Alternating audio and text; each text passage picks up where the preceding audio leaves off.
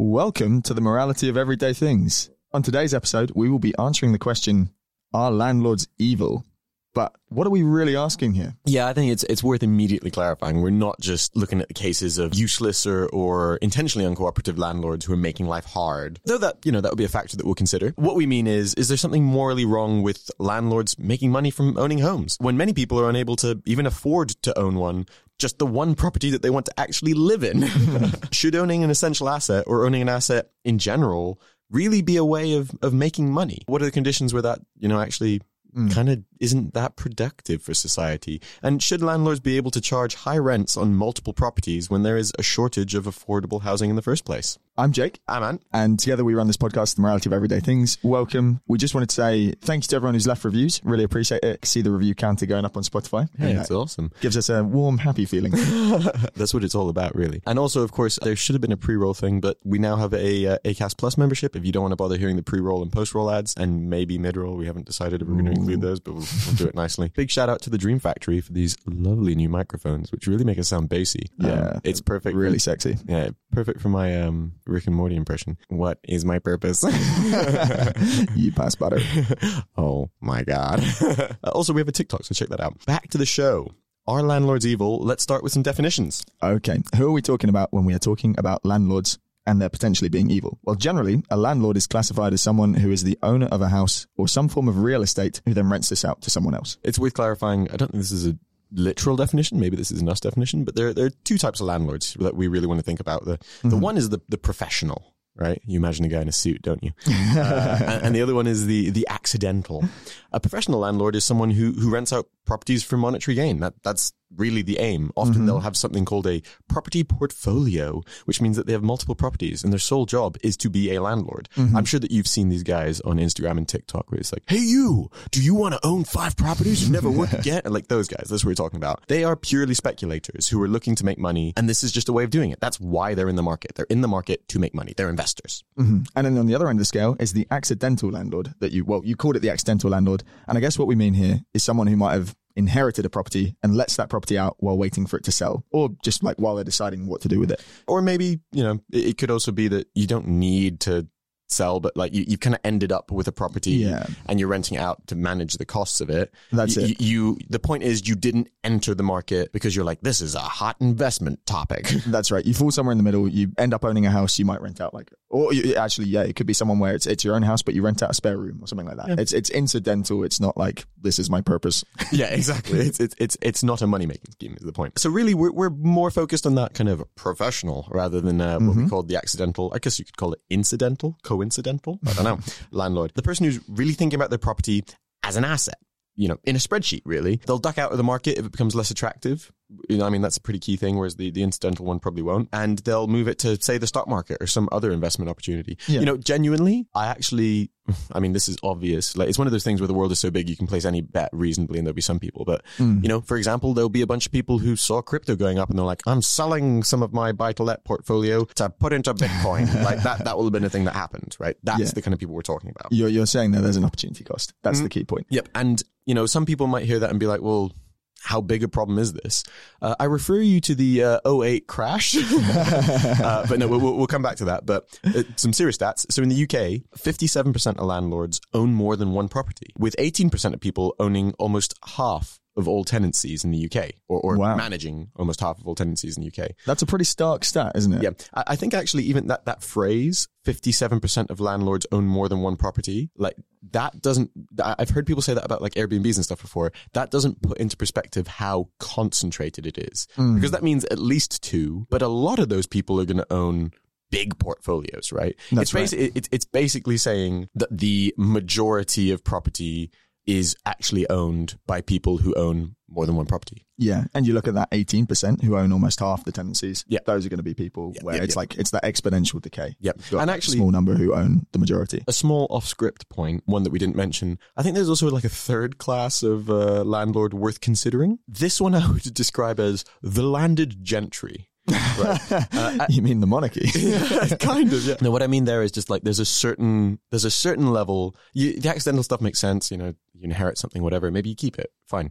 But at some point when you inherit, 10% of the available property in the UK, like the royal family. At some point, it starts to be a problem, and you can't help basically being kind of professional with the amount that you own. I mean, certainly if you're at the point where you don't work because of your inheritance, then, suddenly it's like, well, this is suddenly your job.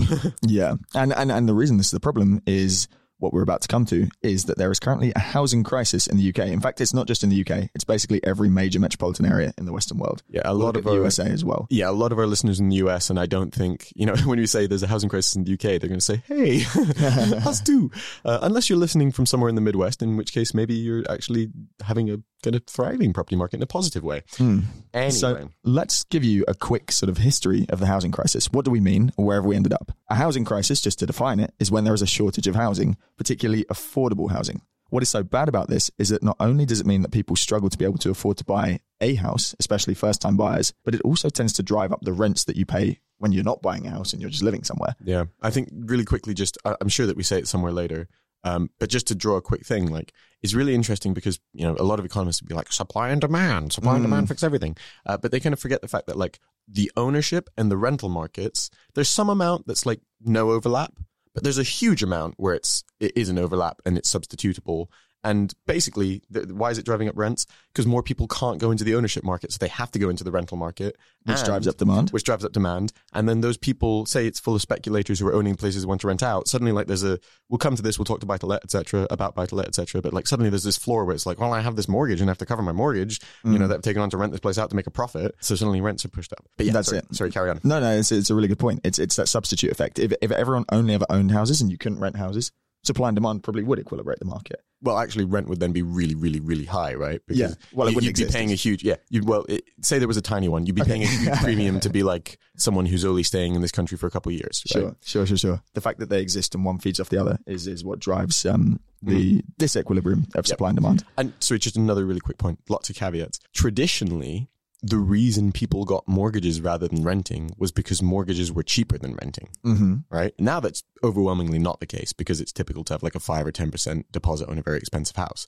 So actually a mortgage could be more expensive than renting, but people are like, it's okay, I'm getting on the ladder. Sorry, carry on. Must get on that ladder. No, but it's really true. And I think actually the reason there's a crisis now is because rents are exorbitant, but also getting on the property ladder is unfeasible. And then you are actually, you kind of have to live in canal boats. There are many factors that have gone into this development, but probably two of the most crucial policies that led to this in the UK were the right to buy policy, which was encouraged by the Thatcher government to enable council tenants to buy their homes for a reduced price. And the other was the buy to let initiative launched by private lenders in the early noughties. And this enabled landlords to invest in property more easily by offering specialist mortgage rates that took into account rent. Basically, they created financial instruments, mortgages, where, normally when you get a mortgage, a personal mortgage, it's like, oh, what's your salary? Right. These were now mortgage products where it was like, oh, you're going to buy this place and rent it out. What's the rent going to be? And we'll use that to support your mortgage. Right. That's it. Which allowed a bunch of people to enter. And then the right to buy, this is a stat we should have got before. But basically the Thatcher government was like, this is something we'll discuss. Thatcher government was like, it's very important that everyone owns a home. Same with Reagan. It was actually like a kind of coincided. It was like an 80s thing, wasn't it? Yeah. It's no coincidence that the 08 crisis, largely property based, was, or property issues there, was, both UK and US. It's kind of that Thatcher-Reagan era obsession with owning a home. We sold an obscene amount of social housing off. It's interesting because some countries, again, I'm sure we'll talk about it later, like Germany, have much more social housing and it's much more normal to rent for extended periods. And because the rent is affordable, that's fine. To give you an idea of what this led to, in 1970, pre-Thatcher-Reagan, a house was it cost something like 4K. That's just under 5x the then average annual salary. In 2022, the average UK house price is now about 280k, which is 11 times the average annual salary. Wow. So that means it's more than twice as difficult in real terms to actually buy a house. Yep. And then considering that you're paying off interest on a mortgage, that makes it kind of not infinitely, but a little bit harder even than that. A lot of the time you're just paying off interest. And also worth noting, we've given averages there. It's, we said 5 times average annual salary versus 11 times average annual salary. We know that actually over time, salaries have become, the distribution, normally you get this little bell curve. It has become less centered around the average. So whilst the average is still true, less people are actually at or near that average point. You got a small number of very rich people dragging that number up to the side. There's a few people dragging that up. If you are in the bottom 50%, it is even harder than 2 times harder. Yeah. It's probably more like 3 times harder. 3 or 4 maybe times. 4 times harder. Yeah. But these policies happened before the 21st century. So why is it pertinent now? Well, one factor is the financial burden on individuals and families that has been caused by the pandemic, which went hand in hand with a rise in house prices during the race for space. That happened when the UK was in lockdown, and the demand for larger houses drove housing prices up. This is made worse by the fact that the UK is currently also in a cost of living crisis, which is that prices for essential goods have increased faster than household income. So whilst rents are rising because of the housing crisis, in general, household income is not increasing enough to offset these rising costs. And that's when you talked about like real incomes, that inflation adjusted effect.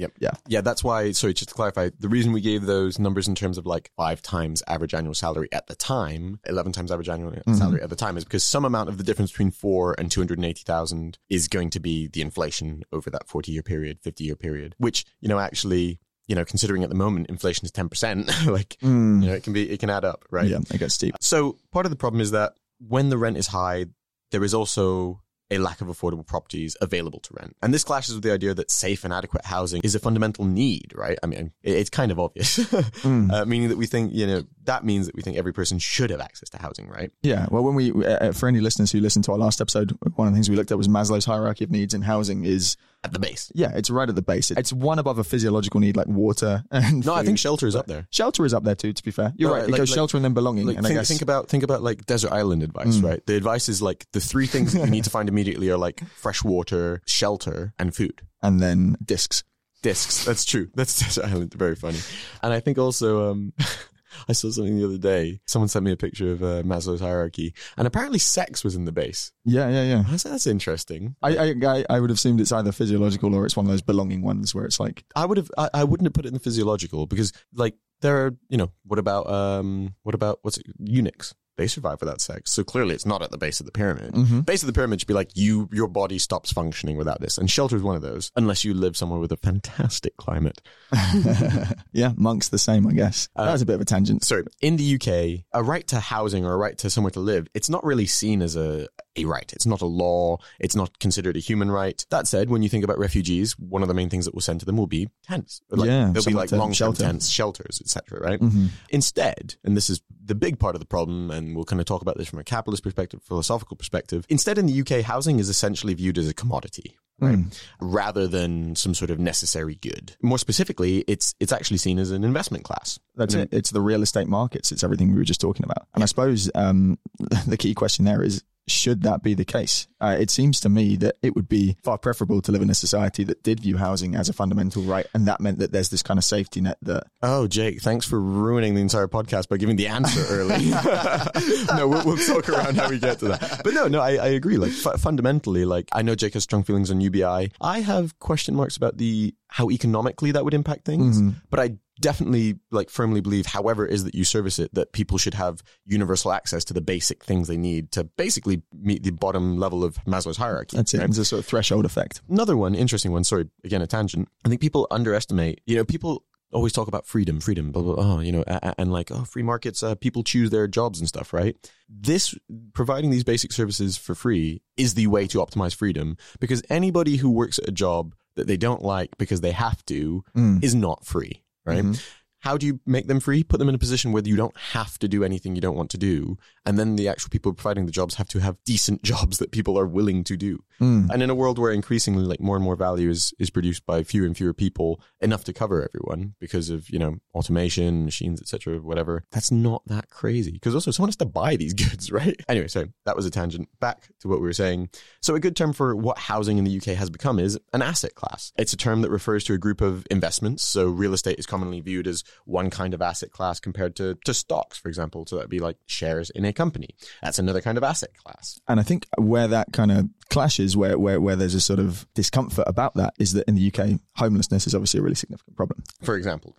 This highlights it. It does. I don't know how reliable the stat is, but estimates say there's about 288,000 households being homeless. That sounds a little bit paradoxical, but household is just an economic term for designating like a group of people. Yeah, like a family. A family, yeah. I actually think, to be fair, I think I've heard the stat, and I think that the exact phrasing is something like it is not in secure housing, something like that. So it's not that there's 300,000 families living on the street. Yeah, it's that they, are maybe crashing at another family's place or are in some sort of temporary government assistance or something like that, right? It's that they don't have like a secure, stable home. I believe that. I need to double check that stat. And just to contrast that with a slightly clickbaity stat, there are nearly double that number of second homes in the UK. So there's 500,000 second homes estimated and 288,000 households designated homeless. Yeah. So there are literally enough homes for everyone. That's it. There's more than enough homes for everyone. There's just not enough affordable homes. That's the big problem. So we've talked a lot here about the UK, but we said earlier, we realized that there are people listening to us all over the world, particularly in the USA.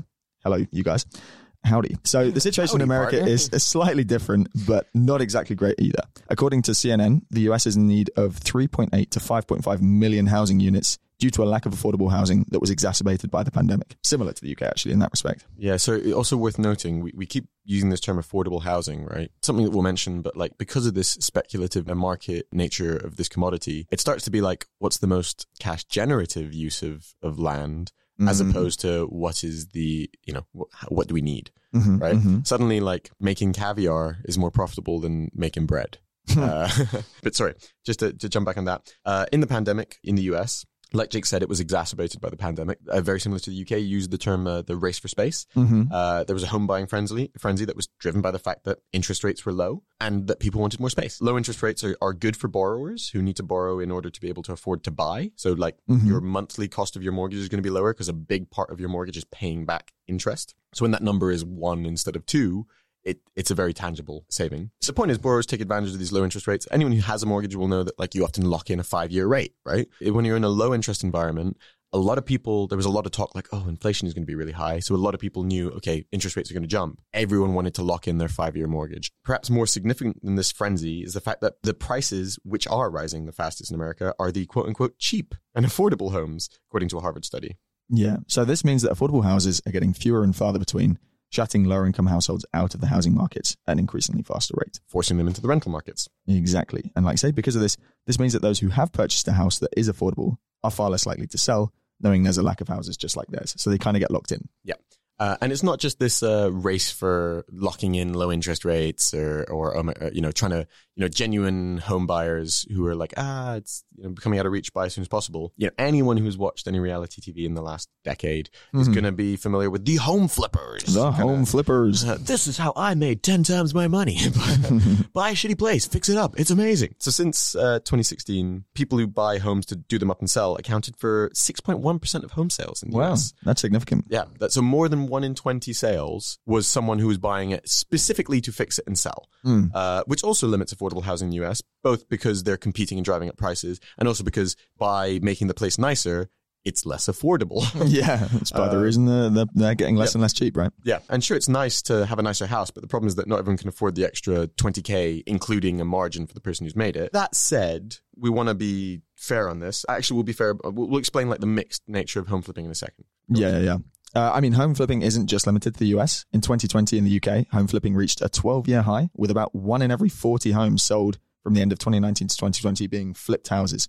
So what's that, like 2.5%? Fun fact, interestingly, it was Burnley where home flipping was so prolific, it was 1 in 12 houses. Well, this really speaks to what we're talking about, where like this is a particular problem in less affluent areas. Yeah, which Burnley definitely is, right? For US listeners, the fact that you haven't heard of Burnley is probably an indication. You might have heard of the football club. You might have, but yeah, it's a less affluent mid-sized town in the UK, and this is exactly it. These flippers focus on places where it's cheap to buy, quick fix. Yeah, exactly. That drives up prices in areas that probably are in more need of affordable homes. Now, this is the mixed one though, because what do we think about home flipping? We'll come to the whole kind of the next section is should you be able to make money from owning an asset? We'll kind of signpost that. A little mixed on home flipping because at least there is value add in the process. It's a theme that we'll kind of come back to. But when you flip a house, at least you are taking something and improving its worth. And actually, I can say like, look, my family lives in Athens, right? And anyone who's been to Athens, stopped over on the way to an island or something, it has its charm. But like the center of the main city is a concrete jungle, not in a nice way. Right? Or in a lot of parts, certainly. And part of the reason for that is on the flip side, their property market is underdeveloped, right? So you can't really get any sort of commercial mortgage to fix somewhere up. And the result is that it's not really profitable for anyone and also people aren't generally that affluent. So places don't, with the exception of like some luxury areas, some luxury places generally don't get fixed that much. You don't really have the flipping culture. No. In the same way. So then on the flip side, you do end up with some places. On the what side? Very good. The other hand, you do end up with these places where like actually the inability for these speculators, particularly flippers, to enter the market actually can limit the amount that the place like actually gets nicer. So it's a little bit of a mixed bag there. But I would say, say, for example, a bunch of foreign, and this is to some extent true, say, for example, a bunch of foreign speculators are coming and starting to flip houses, particularly in areas where, it used to be affordable. Yeah, it starts to become a problem when local people can't actually afford to live there anymore, and that's starting to be an issue. Granted, Greece has a particular thing where like there's a high rate of multiple, a household will have multiple homes. It's a specific case, but it's a little mixed is the point. Agreed. It's interesting. And the big theme, like you said, was adding value. So that's one to keep in mind as we progress through the episode. Back to the main issue though. Why aren't people just building more affordable housing? This is high demand for it. This would be the economic argument, right? It would be like, well, if it's such high demand, why don't we just make more? The problem is that there are constraints, right? So one of the reasons is cost of land. Like there's less and less land, not just, it's funny because you take a train through the UK and it's like, how the hell are we short of land? But no, you don't realize all there's this green and pleasant land. Exactly. There's less and less land that has been designated as buildable upon. And the cost of building developments on that land has also significantly increased. This is very particularly post-pandemic. A lot of raw materials are crazy expensive. Oh, sorry. Yeah, of course. Yeah. But then also, this was a problem for a long time. Like we know that we were not building enough houses to keep up with demand. Effectively, this combo, the difficulty with planning permission, the lack of places where it can be done, the cost of building it, this then discourages developers from building affordable housing because if there's a shortage of land, the marginal cost of making luxury house versus a affordable house is actually not that high compared to the increase in price, which is to say like to make a house that is twice the sale value is not twice the cost, right? Because so much of it is just going to be having the land, building the foundations, like the stuff you're going to have to do whether the house is nice finishing or not, right?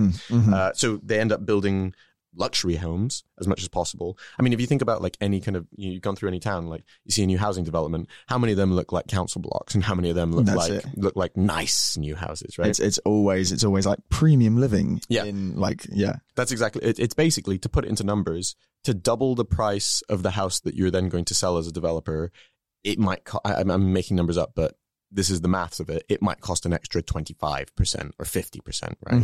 So once you kind of have made the base and stuff, it's like, we may as well make it nice. That's right. All the incentives are there. To make that super explicit, if you were looking to build a house, you bought some land in London, you wanted to put up flats, all the incentives are there for you to just build luxury flats at that point. Because all you have to do is it's just making the finishing nicer, furnishing them well, marketing and branding it well. The majority of the cost was still the land and just building. Yeah, all the essentials of plumbing and that shit. So literally.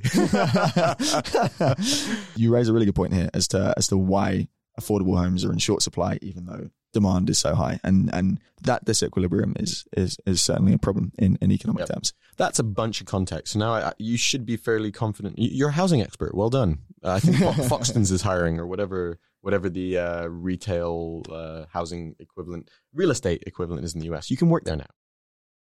This takes us to the next section. Should you be able to make money from owning an asset? Don't worry, we're not that Marxist, but maybe a little bit. We'll come back to it. Some would argue that all this is telling us is that there is a market for housing. There's demand, and all that landlords are doing is meeting that demand by supplying houses to those who cannot buy. Well, Jake, what do we think of that? The problem is that landlords don't tend to add value to their properties. We talked about value before, so we're coming back to this. The value of the properties themselves may rise over time, but this is often not to do with the actions of the person who owns it. This is just because of it can be bubbles in the market or just the general trend of the market direction. Or the knowledge that more and more speculators are going to join, which doesn't mean that the fundamental value of the thing that you're... No, that's the same dynamic as crypto. Yep. Or perhaps, because of demographics, more and more people are going to have to enter the market, whether they want to or not, or you expect immigration increases. Yeah. So unlike other capitalist exchanges, landlords are seemingly making money by virtue of owning something, right?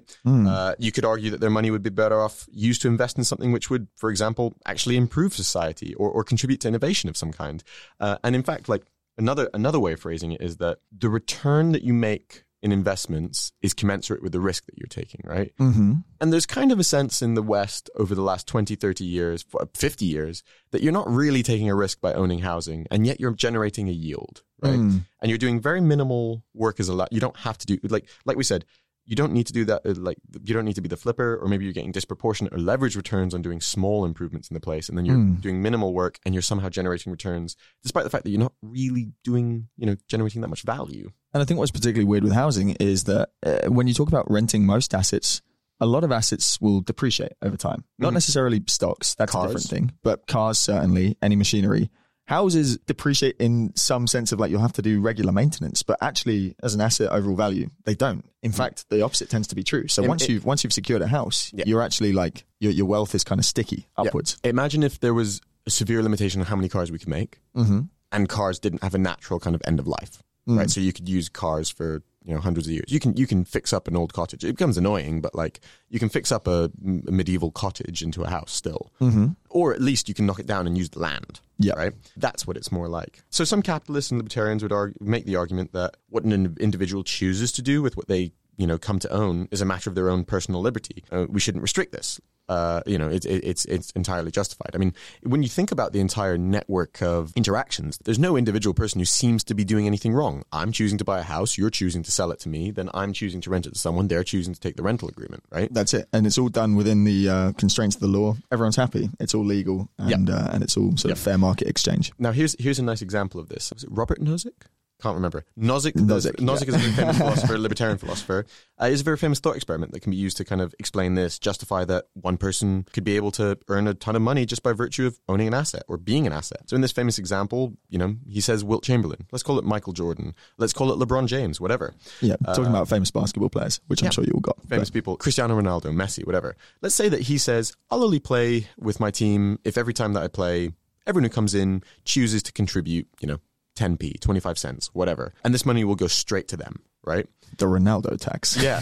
I mean, at the end of the season, maybe they've earned an extra $1 million, $2 million. It's kind of hard to, they've stated like, hey, I'm happy to just not play, but these are my terms. And everyone has just accepted the terms. And so what's wrong here, right? Although at the end of it, the natural feeling is like, but this person has somehow extorted $1 million. Yeah, they've extracted rent in a sense, right? But Nozick basically makes the argument that this is not injustice. And no one can reject the unequal wealth that results from this famous sports person charging the extra money. The argument really for Nozick is that since there is nothing unjust about this, there are no grounds to prohibit capitalist acts between consenting adults, other than those that would be, according to Nozick, destroying personal liberty. Right. So sweatshops, cool.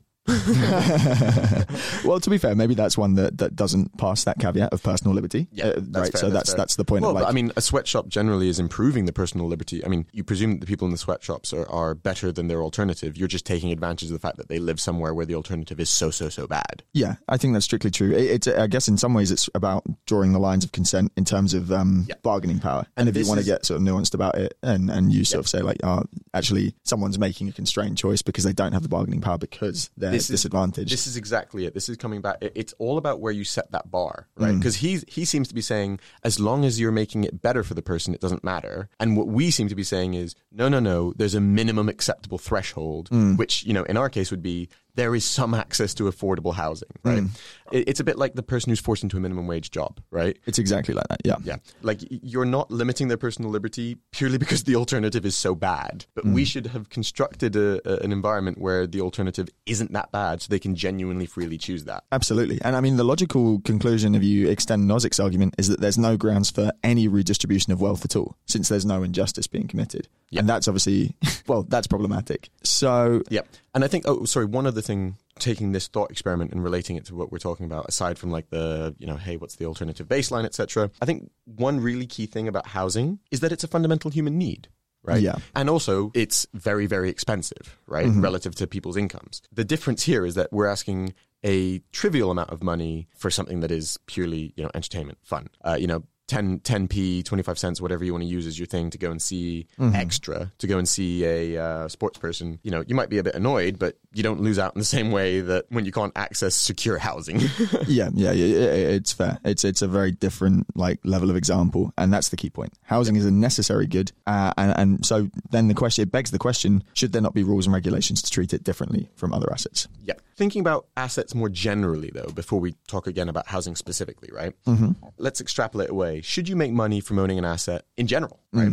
I mean, the purpose of investment, when we think about a functioning economy, should be the generation of value, right? I mean, that should be how you make your returns. Sure. The same way that a company should make profits from generating value and then extracting some proportion less than 100% of it, right? So there is some net value gain to society. Otherwise, we should regulate that company out of existence. We don't want companies that are just sucking value from other places. It's bad for society. Similarly, instead, when we think about personal investment or people doing these kind of business activities, we have all these ways of generating yields, percentage returns, without the need to really generate any value, just for holding assets. To give an example, aside from housing, even index funds, they're stocks on secondary markets, right? They don't actually help the businesses that you're investing in grow. Yeah, the money never actually reaches the business. No. As soon as it's moved into the secondary market, it is kind of arbitrary who owns it. Some exception with like market sentiment and like the fact that a secondary market means that liquidity existed in the first place, and that's useful. But then after the fact, like if I buy your Amazon share from you, makes no difference, right? Yeah. I'm just holding a thing. I'm just speculating on whether it's going to go up. So some amount matters, but it's not the same as giving money to the company to actually grow. That's economically useful. The fact that there is a market is useful. Buying the shares itself doesn't matter. It's speculation. Speculation is the key word. So when you think about a bank, going back to like economic first principles, banks lend out money to people who can use the money to do something useful to eventually pay back the loan. And that's what creates value in the economy. Instead of investing in secondary markets, what if we just invested in primary markets? That's where the actual value lies. I mean, obviously, sometimes endeavors fail, businesses fail, and then you lose money. That's sad for everyone involved. But when it works, and that's how you generate value, and that's how the cycle continues. And so to take the analogy of housing, what if the way that people generated value was developing more housing? To some extent fixing up more housing, but then you kind of want this outside force where it's like, okay, we want to make it unattractive to make, we want to have a balance of affordable and unaffordable, so we'll change some requirements and costs on buying and flipping, for example. Like we don't want people to buy and sell within the same year because that's not what housing should be used for. That also means the house is empty for that year. Maybe we should be taking a kind of third-party regulatory environment and saying like, perspective and saying, hey, this is what we want the market to look like. So, first principles, get some land and materials, build a house, added value. Flipping houses, a bit mixed, but, hey, buy a house, fix it up, sell it, kind of added value. Mixed case depending on if you've distorted our number of affordable houses. But now, when you think about a lot of like buy-to-let portfolio landlords, they're doing the minimum to kind of increase the value, breaking it into more units, turning it into student lets, turning it into Airbnbs to maximize yield, minimizing your service to the people who are staying there, because you want to save money. I mean, that's a point we made at the beginning. Yep. We were kind of joking when we talked about our landlord's evil, we said we're not talking about landlords being specifically uncooperative and nasty and all these things, but actually there is a problem there in the fact that this particular market incentivizes landlords to do the minimum. Well, this is it. I mean, sorry, I lost my track there, but it's basically, people talk about homo economicus. This is like when you turn housing into an asset to maximize a yield, you become homo economicus, right? Yeah. I'm going to do the minimum to keep my tenants happy and to meet the regulatory requirements because I want to maximize my yield, right? And you start, like we said, you start doing things like split it into more bedrooms, turn it into student lets, turn it into Airbnbs, take more out of that useful market and make it less livable, maximize your ability to make money. But are you adding value? Right? Let's take the example of like, here's a super bare bones, right? I can get a 25% buy-to-let deposit. I can access a mortgage with 25% deposit on a house somewhere, right? It got a live-in tenant, and this is a real situation that people have. Like maybe it's got a live-in tenant, or I'll find a new tenant, whatever. I buy the place. I don't need to do anything to it. I want to be hands-off. Some estate agent's going to manage it, and I know it'll make me some yield per year. And every year, maybe I'll put X into like maintaining it, right? Should I be generating a profit for doing that? The fact that I could afford the 25% deposit for a buy-to-let and then I'm doing nothing, it's like a hands-off asset. Should I be generating a profit from that when other people could actually buy that to live in? It doesn't seem fair. And it doesn't seem especially fair if you take the same example and you were to Airbnb it, say. And this is a problem that we've seen in Europe massively in the last decade. There was a real incentive for people to do that in city centres. Barcelona, big example. Amsterdam, I think the same. I mean, you could point to places all over Europe and probably the world. And what you're doing there is you're driving out locals. You're making the house prices more unaffordable. People move out of cities where they've been used to living, and like you said, you're not really adding value.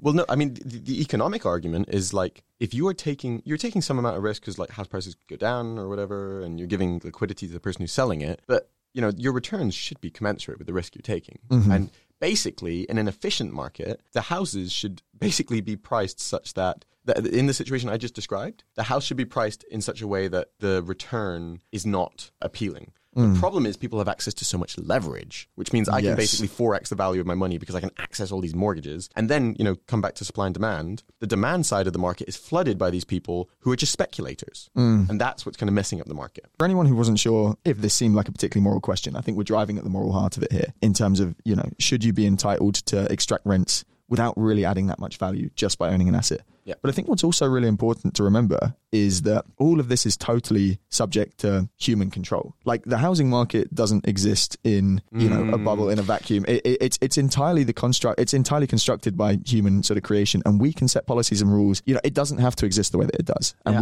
we can adapt that and impose our sort of moral view on it. It's so funny how so much of like policy and economics, so many people act like it's like a law of physics. Right, exactly. And they don't realize the entire thing is constructed by humans and can be shaped and controlled by humans. Like, don't get me wrong. Are there elements in supply and demand, and should there be an element of free market in this? Absolutely. Prices should be set by a market. Should we be using policies to, for example, a problem we haven't yet mentioned, stop foreign investors laundering their money and taking houses out of supply altogether? I'm talking Russian oligarchs who need to, clean their money, so they buy properties in London and they don't even live in them. Right? Yeah, look at most of Mayfair. Yeah, seriously, some of the nicest parts of London, they're just ghost towns. Yes, we should regulate that out of existence. Should we consider hey, if there's not enough houses for everyone, should we make it really expensive to buy a second or third home? We do some amount of that, but yes, there should be more stringent policies because too many people still do. Should we make buy-to-let leverage, which again is that kind of I put down X and I get 4 or 5 up to 10 times my buying power, which, by the way, just to clarify as well, this is the problem that means that even if something generates a 2% return, which is very low, it can become really attractive because I can only, I can put down only 25%. So then it's 2% becomes 8%. It's 4 times as valuable. That's it. You're getting 2% on the 100% where you've only had to contribute a quarter of that. This is the fundamental thing. Too much leverage. And then when things fail, they fail bloody hard. Right, because suddenly, this is '08 all over again. People are owning 5 homes, and a 2% interest increase means that they can't afford any of them. Right, and then they suddenly all flood the market. So, should we be making buy-to-let less affordable? Absolutely. I mean, to sum up this section, making money from owning an asset, high level is yes. People, it's okay for people to make some money from assets, but it should be commensurate with risk. Right, we should have policies in place to balance risk and reward, and not allow too much leverage because it's unhealthy for a system that leads to '08 style crashes. And it's about creating efficient market outcomes, which is not what seems to be happening. That's it, because if you're renting out a place, you are ultimately providing a service. If someone wants to come on holiday and stay somewhere, of course they can. They should be able to access that. If you want to rent it out, if someone needs somewhere to live, you should be able to rent it out. But it's about constructing the incentives, which really could just be a simple question of taxation. Yeah. It's about designing that in such a way that there's an equilibrium, that speculators are kind of cut out the market, discouraged from the market. Yeah, speculators should focus on investing in things that are accretive for society. That's it. Anyway, guys, sorry, last bit was a little rambly. We feel strongly, and it's kind of taking us back and forth a few different ideas. But that's the end of the first section. We will be back next week to discuss, is it justifiable specifically to encourage housing as an asset class? And we'll also look at the sort of policy question around how could we solve the housing crisis. Yeah. Just a little reminder again, please do leave a review. Feel free to become an Acast Plus member, not just to avoid the ads, but if you want to support us. And check out our TikTok. There's too many requests. And now here's another ad to listen to. Yeah. See you next week, guys.